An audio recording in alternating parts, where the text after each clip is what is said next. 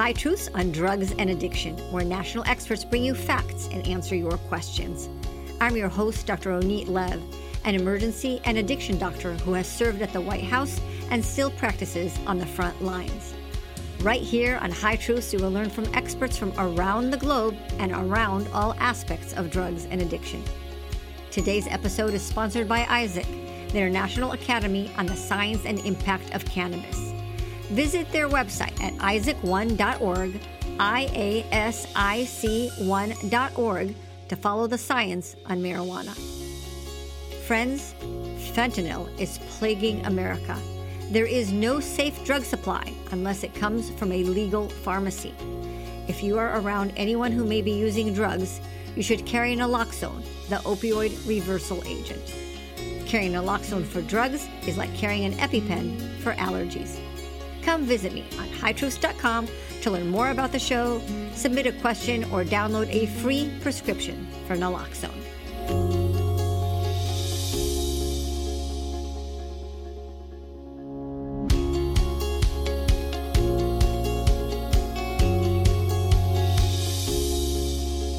Hello again, High Truth listeners. Get ready for a preventative conversation. I'm your host, Dr. Ronit Lev.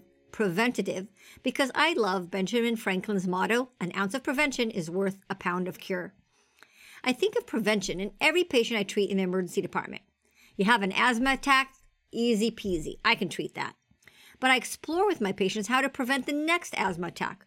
Was there a trigger to avoid or control? I treat many elderly patients who fall and sustain an injury. I treat the injury, that's the easy part. But I take the extra step to explore how to avoid future falls.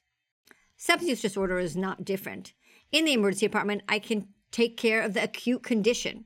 But whenever possible, I like to motivate a discussion that will lead to a life of hope and recovery. Nearly every disease that enters the emergency department is an opportunity to teach prevention. But I like to reach beyond the emergency department. The ED is a canary in the coal mines that tell us what we need to do to improve societal health. Head injuries from motorcycle accidents led emergency and trauma physicians to support helmet laws. Heart attacks led us to warn about tobacco use and a good diet. What is the prevention message and method for substance use disorder that goes upstream from the emergency department? To go upstream, we need to talk to the new generation of Americans and reach them well before the age of 25 when the brain is done growing. There's a common perception, or maybe misconception, that we can't simply say no to drugs. But is that true? We teach kids several things not to do. For my new little grandbaby, we teach her, don't go near the fire. That's dangerous. We teach kids, don't drive in a car without a seatbelt. Don't walk into traffic. Don't go into an unmarked van with a stranger. Don't eat peanuts if you have an allergy. Don't smoke cigarettes, and don't drink and drive. When it comes to life and death consequences, we have a precedence of saying no. And with that, let's hear our question of the day.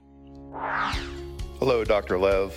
Thank you for advocating on ways of preventing drugs in a time where thousands of children are dying from accidental, unintentional overdose. We're dealing with a generation that are reaching to drugs to cope with anxiety, depression, and other teenage challenges. My name is Matt White, father of Connor, who died of fentanyl poisoning at the age of 17. Connor obtained one pill that was a counterfeit Percocet, which killed him in minutes. He was given the pill by a drug dealer he thought was his friend. The easy access to drugs and the legalization of marijuana has created a perfect storm during this fentanyl crisis. We can't just tell our children, don't do drugs, given one pill can be a life or death decision. We must find a solution to this problem to save our kids. My question is, what is the best prevention message for youth? Is it reasonable to expect our youth to avoid drugs completely, and what would it take to accomplish that? Thank you, Matt, for your well-stated statement and the voice you and your wife, Laura, bring in elevating Connor's memory and saving other children. You are correct that this generation of children are getting mixed messages on drugs and coping with anxiety and stressors. To answer your question, I have national leaders who are best qualified for this discussion.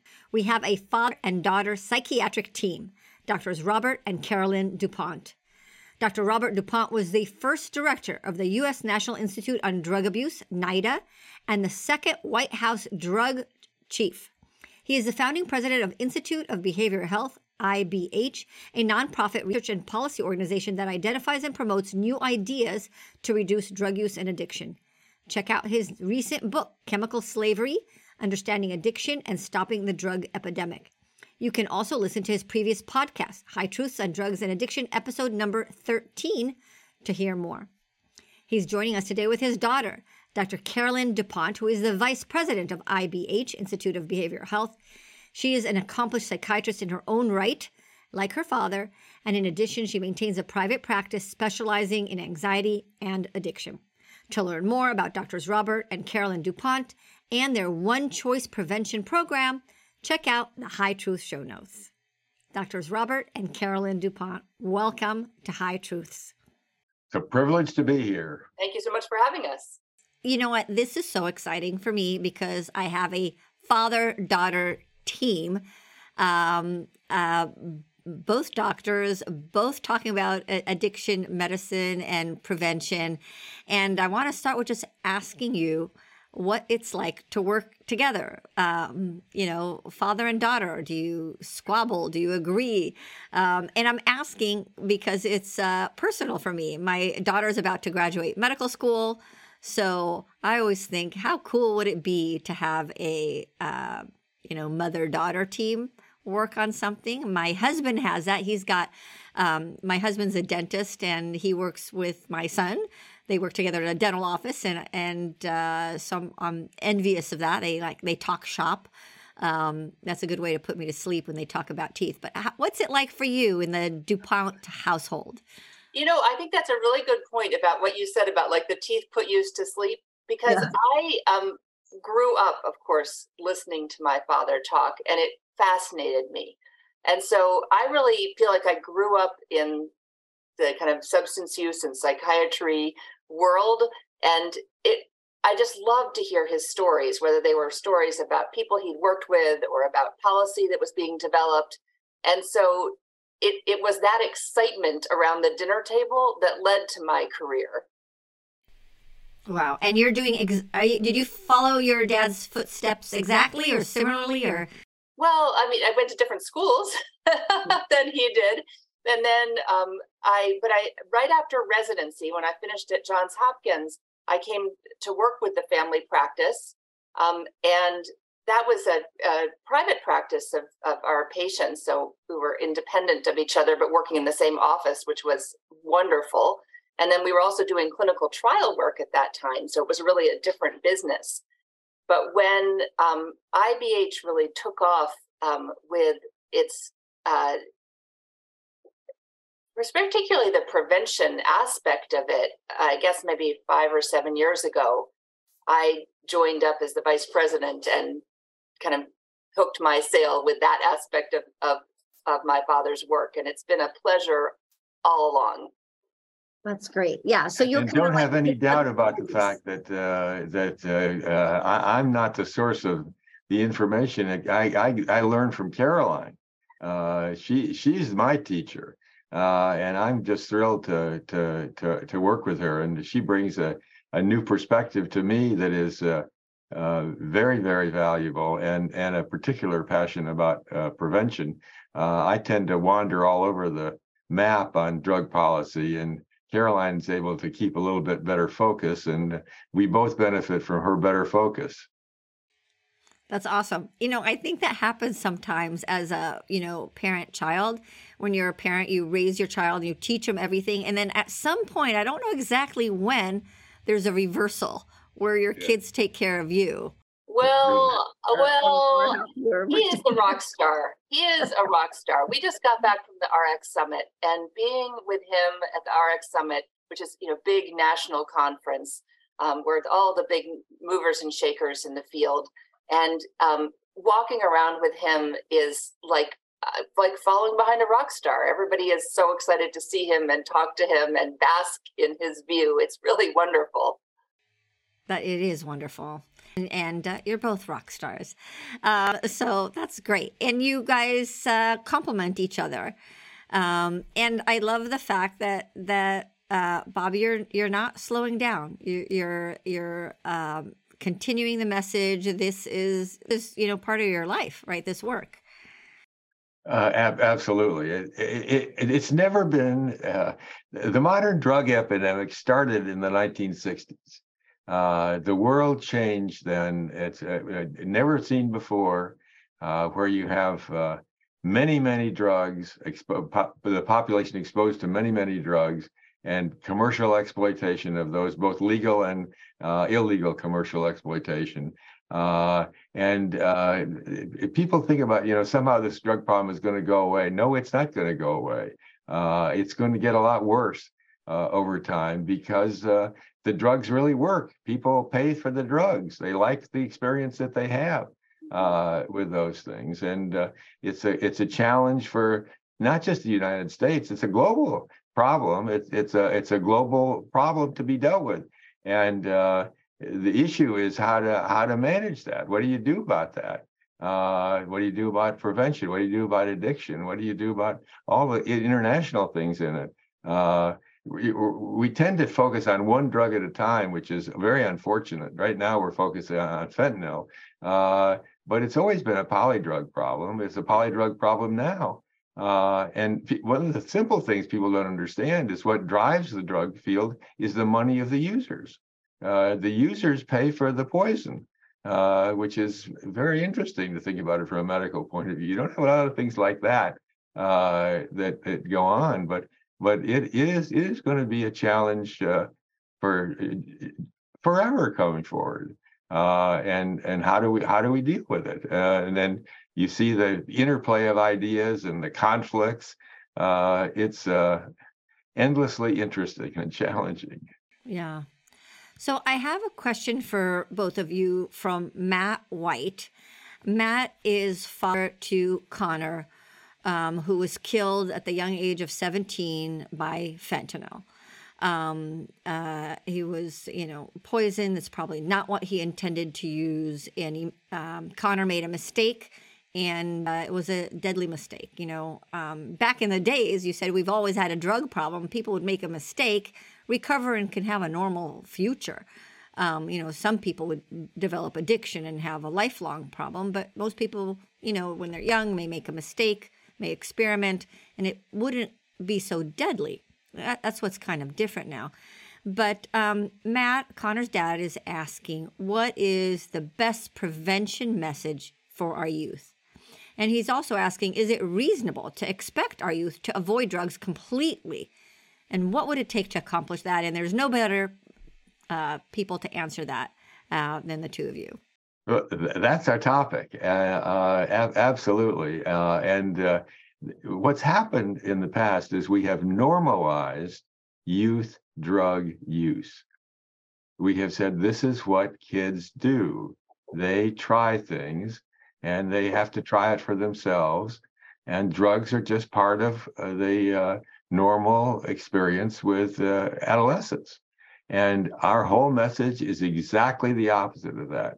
We're all about denormalizing youth drug use because of the dangers of it. Connor's a wonderful example of the dangers of it. The innocent intention with a tragic consequence. If he had made the decision not to use drugs in his youth, that would have happened. And the younger the person uses, the worse it is. So that's our mission I want to have Caroline talk about it, but the basic facts are that American youth have created a whole new dynamic that is largely unknown. But it really is very powerful, and it is the prevention message. The other thing, one last thing before I give up the folks here, is it passes from kid to kid. Connor was using those drugs with other kids. They teach each other about this. It's a communicable disease in adolescence, and the consequences are often fatal and unpredictable. But it is preventable by one decision: not to use any drugs. Right. You're speaking my language, Dr. DuPont. I always compare the issue of drugs to infectious diseases because I'm always jealous of what we do as a medical community, as a CDC, when it comes to COVID or Shigella or monkeypox or HIV, and we haven't approached the issue of drugs in the same way like I'd like us to. Yeah, I think that's one of the topics that we've gotten really excited about is thinking about this communicable disease and how does it spread? Because the old message was kind of that it spread from some, I don't know, nefarious drug dealer on the corner, kind of tricking people into use. But that's not really how it happens. It's really is friend to friend or sibling to sibling or neighbor to neighbor. It's usually very well-meaning, like organically you're at a party where people are using and they seem to be having fun and you think, oh, I could do that too, or someone offers it to you, or even at someone saying, oh, this will help you with your depression, anxiety, insomnia, stress, and that sort of thing, and introducing it again in a way that is not intended to harm. The problem is that people who are early in their substance use experience are unlikely to have a lot of negatives associated with that. And so, they're not saying, oh, this is hurting me, I'm going to share it with a friend and hurt them too. They're saying, I like this, I enjoy it, or it feels good, or I think it helps me. I'm going to share it with my friends and my peers. And that really makes it very, very contagious during that stage of brain development where teens are looking for new and novel and exciting activities and inputs. Right. You're right. And then I like that approach, thinking of how it's a communicable disease and really thinking about where is the start? Because you are working very much upstream in prevention. Like how do we get at a very young age to the decision of not using at all? I know some people might be listening and say, is that even possible? Is that even possible for kids not to use at all? Is that even a fair message? It's one of the things that I find really fascinating is that when we talk to children, they immediately get it's possible. So if you talk to a room of third and fourth graders, they're going to be, completely on board with you, right? That's not a question. Of course, we're never going to smoke. We're never going to use alcohol. They really see it and they're very smart about it. They have a lot of knowledge. I just want to do a shout out to all the preventionists out there. There's wonderful work in prevention. And a lot of these young kids, they have the message and they get it and they're not going to use. So if I speak to that population, there's no question that it's possible. So if you say, if you get them young enough, you get them young enough. And we teach that in so many different ways, right? We teach always put your seatbelt on, right? Don't go with strangers, where there's a lot of things we teach young children never to do, right? Right. And I think that's really valuable to think about, like the generational thing with that, like bike helmets is an example of that. Mm-hmm. So we teach our kids to wear bike helmets. My generation didn't wear bike helmets. And we've learned through public policy that actually wearing bike helmets is really important in terms of brain protection. And so we've changed. But what you might find is that the little kids they're compliant. They're following their parents' rules and wearing their bike helmets. The people of my generation are kind of iffy on it. Some of them have bought into it and some haven't. And some of them are going to be like, I was fine as a kid. I don't see why other people need to wear bike helmets or why I need to wear a bike helmet. And then the teenage years, you often see they were kids that wore bike helmets. They grew up wearing bike helmets. But now we have things like e-scooters and rental bikes and things like that don't come with helmets. It all of a sudden is renormalizing not wearing a bike helmet. And you see a lot more. That is such a brilliant analogy. That's such a good analogy. And we have that with tobacco. We work so hard to get rid of tobacco, unnormalize that. It's not cool. We achieved it, and then boom, now we have marijuana, and it's cool. Vaping and electronic cigarettes and all it's, that. It's really the same analogies, because we have bicycles. Now we have e-scooters, and the damage, and the injuries are way worse. So, well, we have the helmets for the bicycles. We have no helmets for the e-scooters. Well, we finally got rid of tobacco. Now we've got, high potency THC. That's normalized. Wow. Right. So I'm going to keep coming back to you, because you keep coming back to this really important question: is this possible? Is this reasonable to think? And what I would say is, if you look at the data, so we have amazing data about this that is from the early 70s and all the way to the present, and it shows what percentage of high school seniors have never used any substances. And that is a line that was very low back in the 70s and 80s, which means very few high school seniors had never used any substances, any alcohol, any nicotine, any marijuana, any other drugs. That was really unusual back in that era. And over time, the number of high school seniors who've never used substances has increased and increased and increased. And so with our most recent data, it's over 36% of high school seniors have never used any substance in their lifetime. But that was unheard of in their parents' generation. So the parents are still seeing it the way it was when they were in high school. And whether that's parents or the pediatrician or their teachers, their lived experience was different. But actually, each generation is doing a little better in terms of non-use. And there's another data point on that, which is equally important, and that is past month non-use. And that also has gone way up. And that is over 60% of high school seniors have not used any substances in the past month. And that is super exciting, because this is not a purity test. This is not like, you didn't wear your seatbelt yesterday, so there's no point in wearing it today. Would make no sense as a public health message. You can always make the choice to wear your seatbelt. You can always make the choice not to use. So when we're talking about teens not using, yes, I'm a big primary prevention person. That's our passion is primary prevention, which means people who've never used.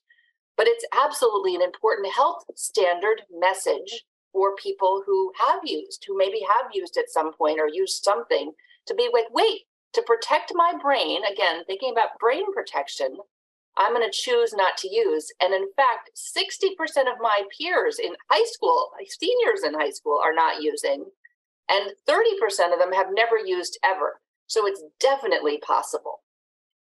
Right. And I think the idea that really is important here, Dr. Lev, is that the kids themselves have created this movement.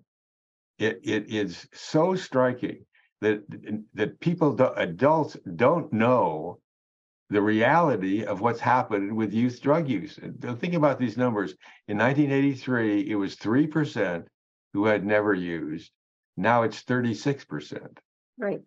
In 1983, it was 16% who had not used in the last month. Now it's 67%. Right. That's an incredible trend over 4 decades. And it's done by American youth themselves. There's a cultural learning process. We don't have to create a movement. We have to identify it and encourage it. But it's something that has happened by youth. So somebody who says it's not possible, it's exactly the opposite of that. It is happening, and it's been happening for 4 decades in a steady trend in that direction. That is cultural learning. There's something here that's very important in terms of prevention, of defining what is possible. One of the things that when we talk about this, I often hear people will be like, that's not true in my school. That's not right. Like, you're wrong. And so first of all, this is big national data that we're talking about. And so it is controlled for all sorts of things. So it's really high quality data. Right. This is the NISDA data, right? The National Yes, Survey exactly. of Drug Use and Health. Yeah. Right. And this is so, but one of the things is about that contagious disease component is what we know about youth is they tend to relate and interact with people that have similar views with them, and that includes similar views about substance use and alcohol use and other drugs. And so their peers, the people that they are seeing, may all be using. And so their feeling is everybody's using is because that's who they're surrounded with. And so what I always get them to think about is, can you expand that N? Can you look for the people who aren't using instead of looking for the people who are supporting that view that everybody's using? Let's look for those people that aren't, because I'm telling you, 30% of high school seniors have not used at all. That means they're there, and they're not some kind of lower tier social people. That's a fear that a lot of adults have, that like, oh, those must be the social outcasts. But it's not true. They're athletes. They're people who are focused on their academics. They're people who have dreams for their future. They're people who know from family history that substance use is a problem in their family. It's all through the schools. And so if you look for them, you will find them. Yeah. And I think what you guys are talking about is promoting the social norms, Dr. Wes Perkins talk about that people think, oh, everybody's using, it's inevitable. But if you actually survey and show the data, then you'll show people that most people actually choose not to. And sharing that social norms will help people think, okay, yeah, I'm not using it, and I don't have to hide the fact that I'm not using, because there's a bunch of other people with me on that. Absolutely. Another thing that has gotten to be really interesting to me is how, again, thinking about that changing landscape as how it's different now than it used to be, is that we have another peer involved, and that's the internet peer. All of the social networking peers and the programming peers that often are really normalized, working very hard to normalize substance use. And so that also is adding to the dialogue that youth may be hearing, that everybody is using. And you're like, well, what's that source? And what's their motivation behind what they're sharing with you? And so one of the things I also say is on the internet, you will also find this group that is not using, but you do have to look for them, because people who are non-users tend to fly under the radar a little bit more. They don't kind of post an Instagram post that says, great non-drug weekend. It's Right. not what we do. It's not, they might have great Instagram posts about something that they did that weekend that was fun, but they're not going to highlight that they weren't using. But people who are using are often very vocal about it, and it's very clear that they're using from the things that they're posting or the things that they're saying or the kinds of activities that they're doing. And so again, it looks like it's in everybody, but it's not. Yeah. And It's also important to remember that we're just talking about under the age of 21. 25. Dr. DuPont, 25. Well, I'm going to. 21 is where we're talking about, because that's the legal number. All drug use is illegal under 21. Right. But what I do in my presentations is I'll say, I don't care about the legal. Marijuana is legal. All sorts of things are legal. I want to use the science, and the science is 25 years old. So yeah, you could legally use. I agree with that. So I say, if you want to protect your brain and wear a helmet on your brain, metaphorically for drugs, it's 25. Yeah. It totally is. And so I love to speak to college students about this too. So if you think about that 30% of high school seniors are just about to become college freshmen. Those are people who've never used. And that's 60% who haven't used in the past month, which means they might have experimented at some point, but they are not users or using frequently. They are, going right into college. And we have that same social norming, that college is a place where it's very socially normed to be using substances. Mhm. And so college freshmen, when they're interviewed, they think everybody's doing it. But they're not. They just came out of high school not using, a lot of them, and they're continuing to not use. But again, they're not necessarily advertising it. So you're going to have to look for those people. But when I tell them about the brain, you're talking about brain development. I love the brain development stuff. So our brains keep developing until we're 25. And no one is more excited about that than the college students, because they're working really hard. And the idea that they're going to have the opportunity to be faster, better, stronger, more with their brain development, they love. And they really are interested in brain protection. And so giving them this information is very powerful. Giving them that information that actually that the legal age is 21. And if you make it to 21 without using, that's fantastic for brain protection. I mean, that is fantastic. And that is the law. But there's reason to go to 25 because you want to squeeze every last drop out of that brain development that you can. And anything that you do to affect a developing brain negatively can really have a lasting impact. So let's protect that. I love it. I'm going to put a helmet in my next talk that I'm going to do, and I'm going to think of you. So we're talking about, social norms, saying that it is possible to have kids make the one choice not to use drugs. But isn't that contrary to a lot of what we're hearing about, the DARE movement and don't use drugs and just say no? And that whole concept is being shot down as like that was ineffective. But yeah, we're saying something similar, or are we? Well, I was there for this, for all of that, It's interesting. People talk about evidence-based prevention, and I think about what do you mean by evidence-based?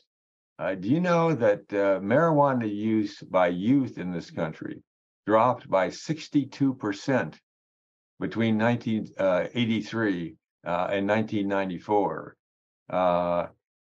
That was the parents' movement. People say it didn't work. Of course it worked. It was stunningly successful in dropping it. The marijuana use by youth is now half what it was in the peak, for example. People don't know that about that. But that movement actually did work very well. It diminished its effect with the legalization movement that started in the 1980s and the 1990s. But that actually did work quite remarkably. The peak alcohol use for kids, for example, was back in 1983 when 72% had used in the last month. Now the number is about 30%. I think one of the things you see with that is that it is hard to show in that evidence-based that any single prevention program is effective, especially when you think about, across the nation. And so what Bob is talking about is when the country was really focused on prevention, there were all of those things. That's what Just Say No was part of the parents' movement. So was the kind of rise of DARE. There was a lot of focus on substance use prevention in youth. And it actually was effective. If you look at the data, it was effective. But it wasn't easy to tell which aspects of it were the thing that was effective. But the preponderance of prevention messaging was effective. The other thing that's a problem is that we tend to look at old things and be really very, mean about them, very scathing. We make fun of them. They become a source of humor. And right. The war on drugs, that's dumb. Just say no, that's dumb. It's dumb, exactly. And we can do this is your brain on drugs with the fried egg commercial kind of, and everybody laughs and says, oh, that's so stupid. And so we look at something that happened in the past and we're very dismissive of it. And that to me is just always marching orders that we in prevention need to always be growing and changing and having it be a youth-led movement. That is really key. We who are the experts, the older people experts, absolutely play an important role. I'm not diminishing, my role or anybody else's role at all. But what you really want to do is pass that microphone to this generation. And again, there are a lot of them. There are a lot of them who have not used ever. There are a lot of them have used who have stopped. And there are people who have had substance use problems and significant difficulties and even diagnosed substance use disorders who are now not using, who are also have a lot to say. And so I'm always thinking, yeah, let's have it be a modern message. Give that microphone to the kids. Wow, I like that. And you're right. There's not one commercial, right? Whether it's the fried egg commercial that, that I didn't quite understand when I was little, but you never know what touches different kids because we're all different, right? I've heard people that when they saw those lungs that were black from tobacco, that that's a scare tactic, but that worked on some people. It did. We tend to now say scare tactics are ineffective. I don't think they're ineffective. But what I think is more effective is showing the kids who are not using and hearing their reasons why. One of our partner organizations in Rye, New York, has a wonderful campaign, which is the I Am One campaign. And so they have a campaign where they have these tiles, these like brightly colored cards that people can fill out that say, I am one. I make one choice to be drug free because. And they say why they've made this choice, and they're anonymous. And they put it up as a huge mural in the school, in the high school. Wow. And what was really great about it is you realized you weren't alone because there were so many tiles up there, and you could read what they said. And, was that your reason or was that different than your reason? And it was very powerful. And then they moved it to the middle school. And so then they had those voices of those high school students speaking to the middle school students, and the middle school students added their voice and their tiles to it. And now we've had organizations that have joined our One Choice prevention community. We've had communities all across the country who have used that same strategy because it's just such a great one. Yeah. To really let those kids communicate to each other. And that's a way to do it without literally putting a microphone in kids' hands. Some kids love a microphone in their hand and they want to tell their story, and that's very powerful. But other ones, this more anonymous technique. What are some of the things that were written on the tile? I love that idea. What were some of the things? Yeah, absolutely. Things like because I want to go to college, or because I want to be an athlete, or because my mother had problems with drugs. I mean, everybody has a reason. Yeah. One of the things we like to say is the choice not to use is an active, ongoing choice. And that's really important. It's not like these kids haven't had exposure. You can't exist without exposure. The exposure is all around us. And so these are kids that have made a personal choice for whatever their reasoning is, that they are making that active choice not to use. And what we have found is that articulating that adds to that power. So if you identify and you actually can help that person who's not using, whether that's a very young person, like I was talking with third and fourth grader, or you're talking about someone who's in seventh and eighth grade, or you're talking about someone in high school, you're talking about someone who's in college, and you get them to really articulate and identify, yes, I am a non-user, or what we call it is, I am a one-choicer. That's, I identify with this and I've made this choice for myself. That's its own kind of protection, because difficult situations come up all the time, and it might be an enticing situation in terms of fun. Again, like all these people are having fun, I want to have fun too. Or it might be like I'm really struggling. I'm really in a down period, and I'm doing badly, and I want something to help me because I'm feeling so desperate, and my friend thinks this would help me. So there are all sorts of ways that it's insidious in someone's life, that someone who might have made a decision not to use is all of a sudden confronted with something. And you want to give them all the kind of preparedness for that moment, that they're like, but no, I'm someone who's made that choice. I'm not going to use. And that's really helpful to them at that moment. Because unfortunately, there's another phrase that we like to use, is there's no problem in life that is so bad that drugs or alcohol can't make it worse. Aha, great phrase. Wow. Say it again. How do you say that, Bob? You say that better than me. There's no problem so bad that drugs and alcohol won't make it worse. That's true. That's true.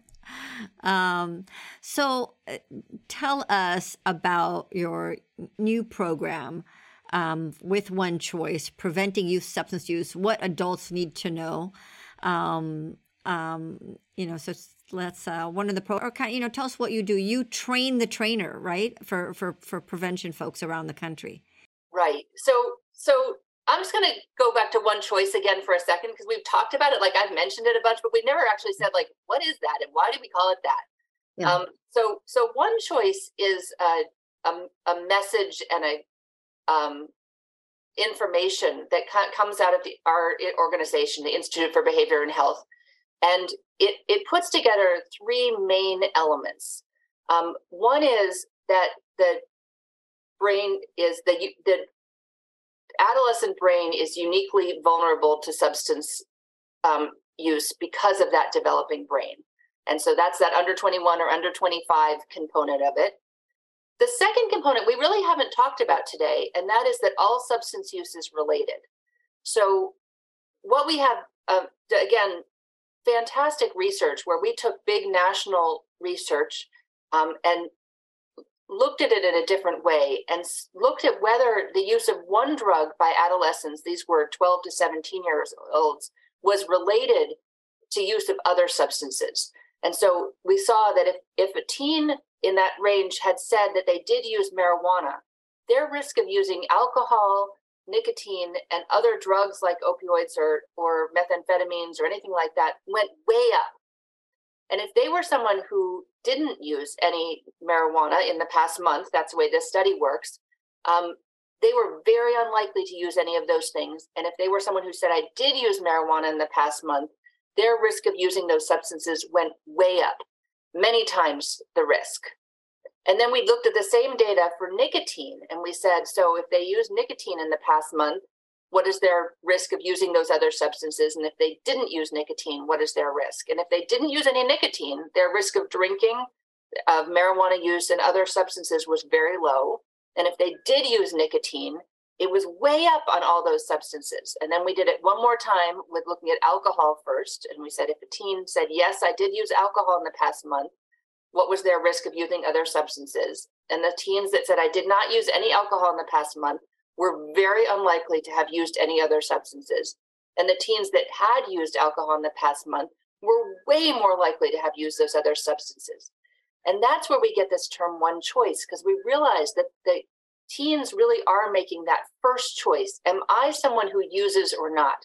So when that first time they say, I am going to use alcohol, or I am going to use this THC containing product, or I am going to vape, or whatever it is they're deciding, they now have a huge range of other things that they could say. They could say, okay, I vaped. Does that mean I'm also going to smoke cigarettes? Does that mean I'm also going to smoke pot? And does it mean that I'm also going to drink alcohol? And they have a whole range of questions open to them. But someone who has said, no, I don't do that, I don't use, they're done. They've made that one choice that is really their brain protection. So that's where the One Choice comes from. All right, the last component of our One Choice message is that growing number of youth that are not using, and that this substance use is not inevitable. And that's so important to understand, because if you think it's inevitable, then all you can do is manage. The reality is that they are all going to use. And that's the kind of hunkered down mentality that some parents and adults get And into. it's giving up on our youth. It's so unfair. It's horrible. It's horrible. Don't do that. It's giving up. And I see that. It's like, oh, well, let's just teach you how to use it safer. And it's like, how do you do that when the consequences could be death? Right. And I coming full circle to your very sad story about Connor, which, those are heartbreaking stories. And I think it is important to see how fentanyl particularly has changed that you can have someone who's very early on a substance using journey. I would hazard that for most people, it's not the very first thing they take. And again, I think that's why that One Choice information is so important. I can very much, Carolyn, attest to that. I treat people who use fentanyl or overdosed or died or almost died of fentanyl. I ask everyone I see who uses drugs, what's the first drug you ever used? And it's always almost, 100% of the time, marijuana at a very young age. Yes. Yeah. And marijuana, alcohol, and nicotine are by far the most clear things that people are going to start with. Everybody's going to start with. But nicotine is not so cool anymore. Which isn't? Nicotine. So nicotine, we were doing great with nicotine until they came up with a new delivery. Do you smoke cigarettes? No, but marijuana? Oh yeah, that's just weed. Right. Yeah, it's terrible. It's horrible. But it's one of the reasons that Bob said about this being, it's always been a polydrug use problem. Mm-hmm. And so if you're going to just do substance specific, you're going to be just playing whack-a-mole all the time because it's always going to be something else. Right. So again, kind of coming back to this one choice message that we're working on, it really has to do with communicating those three elements very clearly, but all with science. So one of the things is we're very graph heavy. And so a podcast is always funny because we have all these graphs and that we normally are showing because we have, I like the science of it because it's not us just saying because we told you so. It's no, look, here's the data. Because every kid goes out into the world and has to make their own decisions. And it's a big, scary world out there. You got to give them these tools and this information. And so our one choice prevention is all about that. It's getting that information into the hands. And so as you said, we at IBH, we are sometimes getting lucky enough to talk to the kids, but mostly we don't. Mostly we're talking to the people who have programs that are talking to the kids. And so they already have a program, and their program may be a prevention program that is substance specific. It may be a general wellness program. It may be an anti-bullying program. It might be a mental health program. All of these things that are, major focuses for people who treat adolescents. And what we're saying is you can benefit by our information. This science, this data, and this messaging style can be interwoven into whatever you're already doing, the great work you're already doing. And so we're just really eager to help these communities help their kids.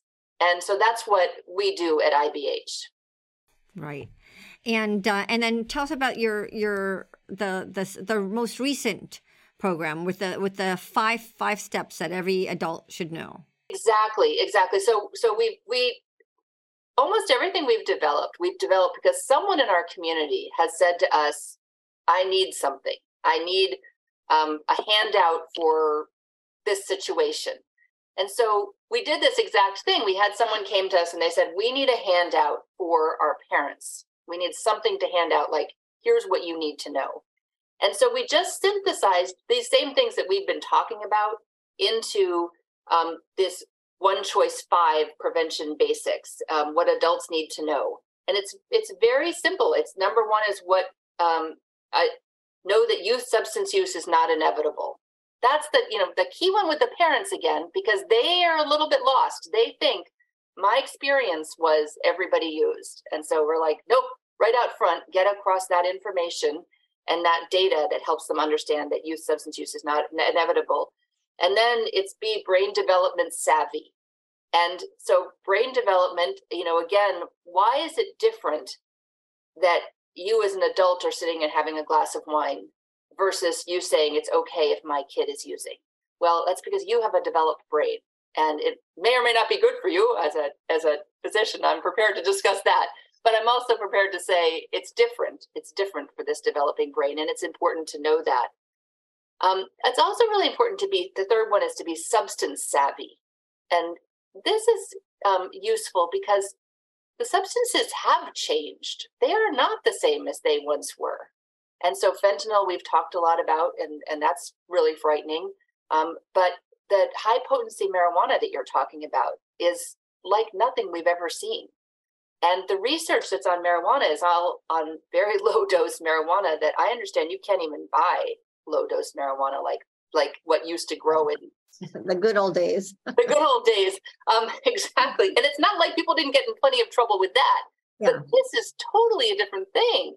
It's more like methamphetamine, really, with the high potent stuff, right? It's scary, right? It's scary. Mm-hmm. And people don't realize that. And I think people still have a little bit of a I don't know, a fondness for thinking about it as being kind of, it's all natural, blah, blah, blah. And you're like, not really. So is tobacco. It's a plant. It's natural. It helps, So is arsenic, but okay. The fourth point is to talk early and talk often, that it's a repeat thing. It's not like a one-time moment of talking with your kids. And so you want to start young, and you want to keep going, and you want to be really clear about what your family values are, about what your concerns are, and what your rules are. And parents often feel like, oh, my kid doesn't listen to me. But there's actually lots of research that kids do listen. So and then the last thing is act quickly. And they say, prevention starts at birth, right? As soon as your kid's born. 100%. Right? You learn, what's okay, what's not okay, what to touch, what not to touch. And even with substances, we're teaching very early on, you can only take your own medicine. You have to take it just the way the doctors prescribed it. We have child safety locks on things. Right. So we are teaching substance use prevention from the beginning. And number 5. Oh, number 5 was act quickly if you suspect use. Yeah. And so, that has to do with not holding back. And one of the things that I often find is that parents, they aren't sure when to intervene. And so they let things go a little too long. They'll minimize it. Oh, it's only beer, or it's only pot, or it's only this, or it's only that. I always know when I get that only word in there that we're in trouble. Because a substance use is related. So if they say it's only pot, the chance that your kid's only using pot is not really good. Right. They're probably using other things. You're just not seeing it yet.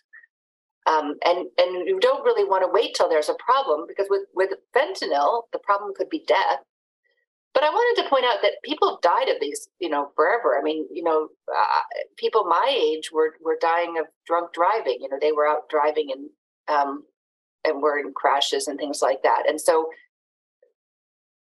it's never been safe. And one of the things I get parents to do is remember, like, you're kind of glossing over it and thinking, oh, it was all fun, we had a great time. And I'm like, really? Really, was it fun? Did anybody die? Because some people didn't die in my life. And what about bad things? Was anybody sexually assaulted? Was anybody physically assaulted, robbed? Right. Yeah. Have a really embarrassing situation that's one of the ones that you still cringe at 40 years later? So the one choice program of educating and messaging is important. It's really upstream in primary prevention. Do you think this is something should be in our school system? All right. We used to have, whatever people say, the DARE program, and that, again, like you said, has a bad reputation. But this is so important and vital to our future. We teach math and English and history. Should we be entering this as well in our health education? Part of physical education, part of health education at a young age? I mean, the answer is yes, of course. Absolutely, it should be. And I think it is in a lot of places. And so one of the things, again, that's really important to understand about one choice prevention is that we're not trying to supplant anybody else's program. We're trying to help whatever program they've got. So what I notice about prevention is that there are some national programs, but the vast majority of prevention is local. It's this school, this community, this county, this faith-based program. And those are the people who know their community and who are in the trenches and are talking to the kids. And absolutely, this should be interwoven into whatever they're doing. And that's kind of what I mean about it. Doesn't matter, even if you don't have a program you're working with kids that's specifically about substance use. Here's material you can use. Here's information you can use that you can use to make sure that your community is aware of these topics and knows how to keep themselves safe. Right.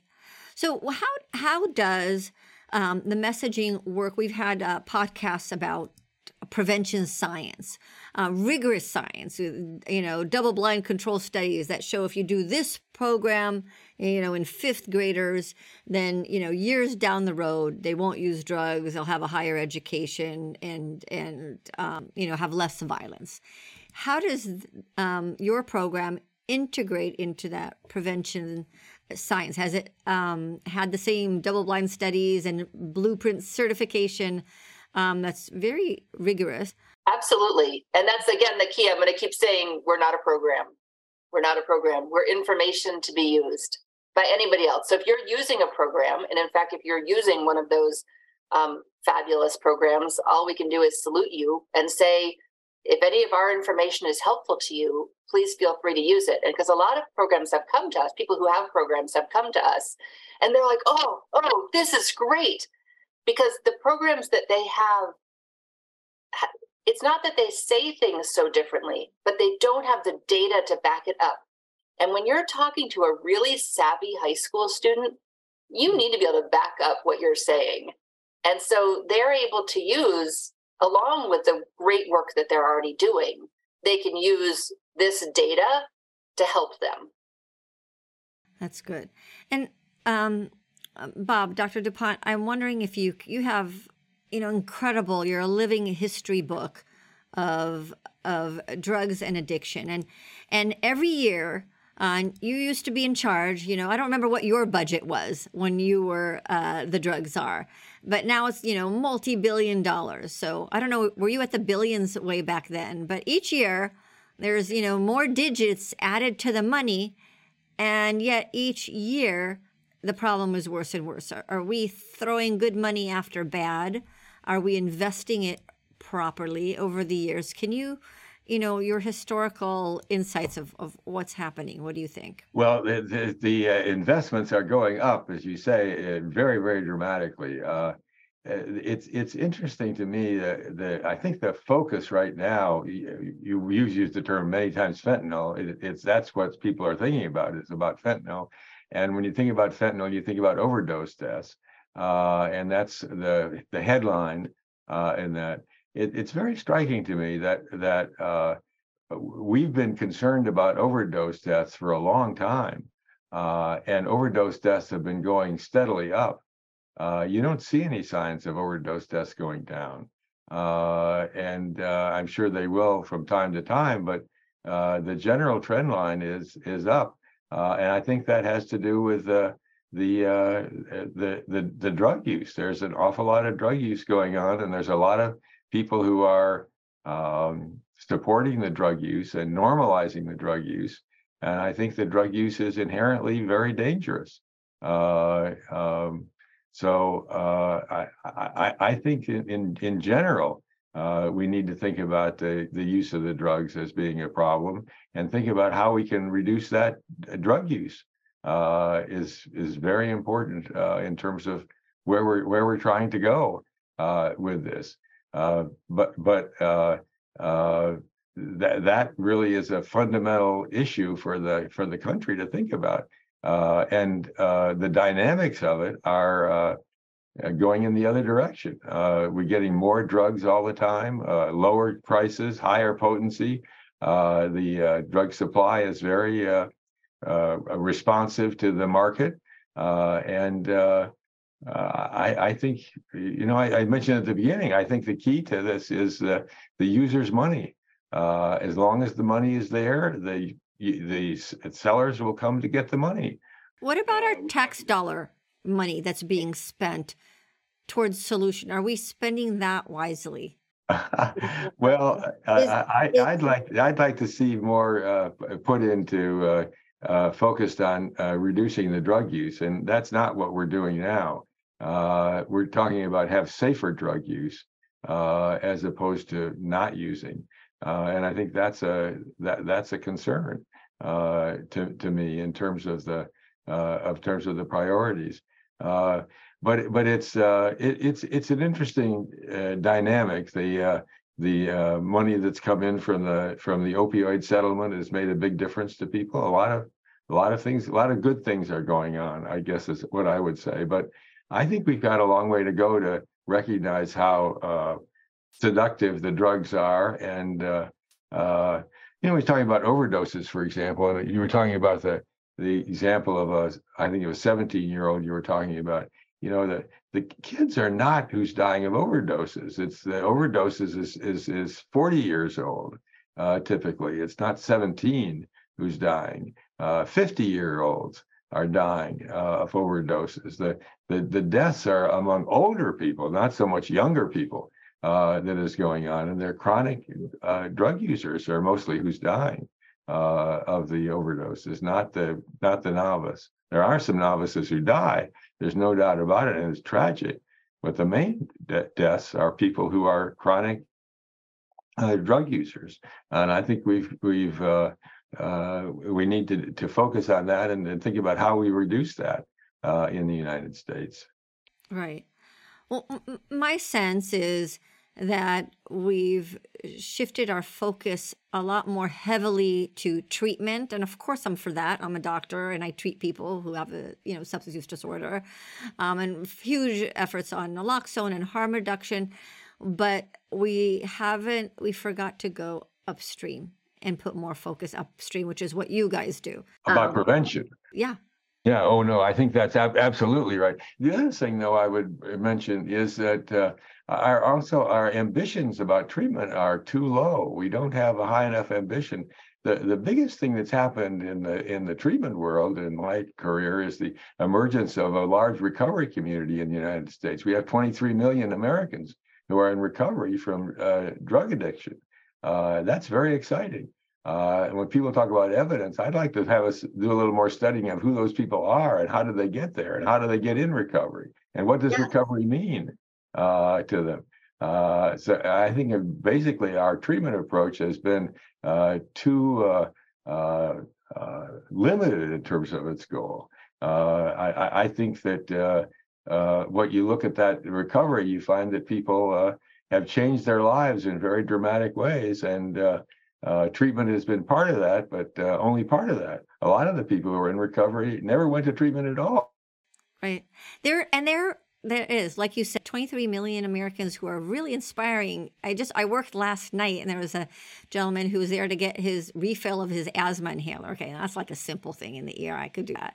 But I asked him, like I ask everybody about drug use. He goes, no, I'm clean. And he said, Doc, to be honest, I'm just out of jail. So when I left jail, they gave me a little, emergency pack. And then I ran out of my medicines. I said, oh, really? What was your drug of choice? It was methamphetamine, and this is 60-year-old man. And I said, well, how did you quit? Did you have cravings? Did you program? And I think he was 9 months in jail. So he got his brain back. He didn't even know that he got his brain back. And he says, I decided that if I want to do something with the rest of my life, I can't use drugs. And I said, do you have any cravings? Is it hard? Because meth is so addicting. He said, no, it took him many years, but he finally, made that decision. That one choice he made at age 60 out of jail. So it's never too late. I want to give that guy the microphone and have him talk about that. Absolutely. I think that's right. There's a wisdom there that is hard won. And we need to pay a lot more attention to that. And it's also very clear it's not cutting down. Cutting down did not help him. It was stopping that made the difference. Yeah. Yeah. That was inspiring. Yeah. So, simple medication refill ended up being an inspiring conversation. I think it's so important that every opportunity you have to talk about it is an opportunity to reinforce that. And whether you're reinforcing on the prevention end, you're talking to a kid and they're saying, I don't use, and you have that opportunity to reinforce that good choices that they're making for their health, or someone who's using and you're using that as an opportunity to talk to them about why it'd be a good idea for them to not use. But all the way through the continuum of someone who's had a significant substance use disorder, every opportunity, like an asthma refill, is an opportunity to give him a little kind of a booster shot, if you will, on his recovery. And so he comes out of that interaction feeling like, yeah, I did that. I'm proud. Yeah. Yeah. I thought that was amazing. Especially asking him how he did it. I wanted to get insights, so I could tell other people. We were recently at the National RX Summit. So again, a big conference, who's who there. Got to see you briefly, which is very cool. And this year, I noticed something That's just, a reflection of what we're seeing in society that was a little different. I went to sessions where someone came to the microphone and said, I'm using methamphetamine and that's okay. And everybody was clapping from them and celebrating their drug use. At a conference was supposed to, do prevention, treatment. And I thought that was kind of a symbol, a symptom of a movement that wants to normalize drug use. And I don't know if you saw that or felt that at this conference, but it was there. And so is this kind of like social media where we're promoting the extremes? Don't use ever, never, and it's okay to use, meth. It's all right. If it doesn't bother you, then why not? Well, I think that there's a very strong movement in our field to respect the drug use a little bit like we would say alcohol use. We think about alcohol use and normalize alcohol use. We don't think about the negative parts of that very much, oftentimes. And to do that with other drugs, like intravenous methamphetamine use, which is very interesting. Or a colleague of ours who's a psychologist talks about how he uses heroin on a regular basis and talks about the normalization. Write a book about that. That's something different too. I wonder if we substitute, and you said alcohol. It's like, well, I only have one cigarette a day, right? Or 3. We didn't create a standard for tobacco of, the standard for tobacco is tobacco cessation, right? We want to help you quit to save your lungs. The standard for alcohol, there's very strict dietary guidelines of what's safe, what's not safe, and if you have certain medical conditions, safe is 0, right? If you don't have any risk factors, then safe is 3 drinks a day or 7 for a week for a woman and 4 and 14 for a man, and it depends on age. So we've set those standards, and yet here I see people trying to make those analogies again with drugs, with methamphetamine or marijuana, and it doesn't. I think it doesn't work. But it's that movement. Well, what is our standard for cigarettes? It's 0. We don't have any ambiguity about that. I don't think the health standard is 0, and we don't have that for alcohol. Absolutely, we have a boundary that's there, and you can do that with other drugs too. I think it's a very dangerous approach to these other drugs to use that. Marijuana is a terrific example. What is our message about marijuana? Is that a good thing? And how much is too much? You don't have much discussion about that in marijuana, but I think that's the future, is to do that, to really hone in on what those issues are about how much is too much. But you don't hear a lot of that happening. I'll share with you a document that we created with Isaac, the International Academy on Science and Impact of Cannabis. And there are some standards that can be applied, very, very simple, non-controversial. Check with your other medications that you're taking, make sure there's no drug interactions, or, wait 4.5 hours after smoking before getting in the wheel, because even though you don't have the perception that you're impaired, you are impaired. Just things to think about. Read the FDA label and then decide if you want to take that risk or not, or understand that like tobacco is a risk for lung disease and cancer and COPD. Not everybody who smokes get those diseases, but it's a risk, and you just need to understand that risk. Same thing with marijuana. Not everybody who's using marijuana is going to get psychosis or permanent schizophrenia, but it's a risk. Yeah. I think that's one of the things I think sometimes that prevention has lost ground with is that scare technique that people are like, but it's not true, because there are lots of people who are lifelong drinkers who never have any problems, or lifelong smokers who never have any problems. Right. And so it's really important that we recognize that not everybody is going to have a problem. The problem is you don't know if you're going to be the person. And it's more like, to me, like Russian roulette, because there really isn't any way to know. You might have relative risk factors, but really you don't know if you're going to be the one that it's going to really escalate and be a problem for you. And so when we're talking, like in most of our conversation today about youth, I feel like maybe we could have a brighter line with youth and say that under that, again, going with that legal age of 21, under that age, it's really, nobody's going to think it's a good idea. It's not a good idea from a health perspective. Again, just going back to health, from a health perspective, there's not going to be a safe limit for that.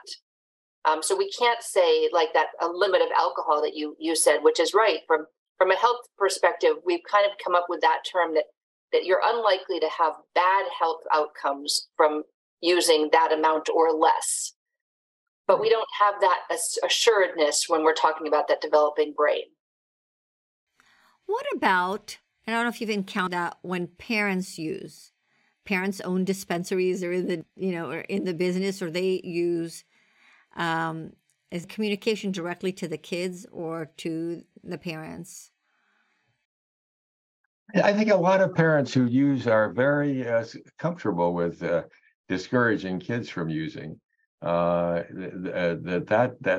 line again, I think it is a very useful line to use in general. And it's interesting also, if you start later, the likelihood of your having a serious problem goes down also. So I think the bright line of 21 or 25 is very useful to think about it. But think of all the problems we've had with alcohol and tobacco, and now you're adding 10,000 other drugs. I mean, it's a number like that. It's not 5 or 6. It's thousands. Wow. And the commercial exploitation of those, the commercial exploitation of alcohol and tobacco has been kind of problematic, let's say. But now you add 10,000 other chemicals to that mix, and you get some idea of where we're headed in terms of a drug problem. The brain is very very vulnerable to the rewards of drugs, and we're talking about, it's still in the early stages of dealing with the drug epidemic. It's going to go on for a very long time and challenge us because of the power of the drugs to take over people's judgment. And I think in the long run, it's going to lead to a lot of people finding the sort of the one choice answer, that it's a simpler thing to just say no to all of them than decide to figure out which one you're going to use, or which 2 or 3 or 4 or 5 or 20 that you're going to do, and how much are you going to do. You think about that as a human project. It's not a very appealing view to think about where that goes. At least I don't think so. You end up with deciding one choice again, I think, at a lot of times. I love that. One choice: to wear a helmet for the inner part of your brain. Yeah. Love that. Yeah. Because the danger is that you will like it. Not the danger that you won't like it. The danger is that you will like it, and it'll change your thinking, and it'll put you at risk that you otherwise wouldn't have. I think commercial exploitation of brain reward is a scary idea. Yeah, interesting you should say that. I'm thinking back to being a child. I was afraid to try smoking because I was afraid of being addicted that I wouldn't, I didn't want to even go there. Afraid you'd like it. Yeah. But I bet that came from some prevention program or message that you were given as a child that put that risk that you were like, uh-oh, this is risky. This could happen. This bad outcome could happen. Right. And so that's like, to me, like, see, look, prevention works. Right. Prevention works. And it's evidence-based. And it's, life is scary. People are saying, oh, we don't want to scare kids. It's like, but, we scare kids not to run into traffic, right? We tell people, there's some clear things that we say don't to do. I think that's okay. All right. Dr. DuPont, both Bob and Carolyn, if you were president of the United States and you can fix this, what policies, what would you do? Where do we need to do with the situations we have right now? Well, the things that really excite me right now are first of all, youth prevention, because once you get to 21 or 25, the interest in doing it goes way down. So that's kind of a no-brainer. And the other thing is the miracle of recovery. That's what I would focus on. And we haven't talked much about it, but I certainly have strong feelings about it. And that is about Alcoholics Anonymous and Narcotics Anonymous and the 12-step programs, which are very dominant in this field, and other recovery support is pretty interesting. And I would have a lot more focus on that. I think that's a very positive aspect of this drug epidemic is involved in recovery support, and the unique programs of Alcoholics Anonymous and Narcotics Anonymous that are free and available all over the country are a miracle, and a great credit to our country that it started in the United States in 1935 in Akron, Ohio. That's great. And you, Madame President? I would think I would really love it if not just from the very top of the president, but all the way down, people in positions of leadership or visibility would use that platform to normalize non-use and to kind of celebrate non-use and talk about how not using was important to them, achieving their goals and their ambitions. Because I think that a lot of people have great stories about choices that they made in their life that it doesn't occur to them, again, to share it, and about how powerful that could be for youth of today to be listening to and being like, oh, I want to be like that person. I want to grow up to be like that person. And that person probably made a lot of choices about use and non-use that allowed them to get to where they are today. And that is across that continuum of people who have never used and are continuing to be non-users. And we're beginning to see this with some celebrities who are talking about non-use and never using. But then we also have the opportunity for people who've had trouble to say, I had trouble with this and it was hard for me, and here's what I did. And again, using their story as an inspiration for other people to stop or other people to not use. Right. That is very inspirational. I will definitely, every time I talk to you guys, I learn something new and I take it, absorb it, and implement it. So I appreciate your wisdoms. And I want to say thank you to Matt White for your question. May the memory of Connor be a blessing to you and your wife, Laura, and your whole family. It's not easy to speak out after such a loss, but you're doing it in order to help others, and you're doing just that. And I want to say thank you so much to Doctors Bob and Carolyn DuPont, father-daughter team. So you guys have done so many things right. I see from your personal life by having, multi-generation advocates, and I think your message is spot on with your choice and education. I really thank you for that. Thank you for your leadership and a privilege for being on this program. You are a leader today, and we are honoring you, that's for sure. Thank you for listening to High Truths on Drugs and Addiction, where national experts bring you facts and answer your questions. This week's episode would not be possible without the generous support of our sponsor.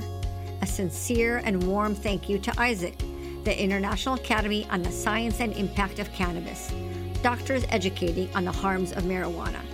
Visit ISAAC1.org, that's IASIC1.org, to view their library that translates medical journals for public understanding, listen to their speaker series, and follow the science on marijuana.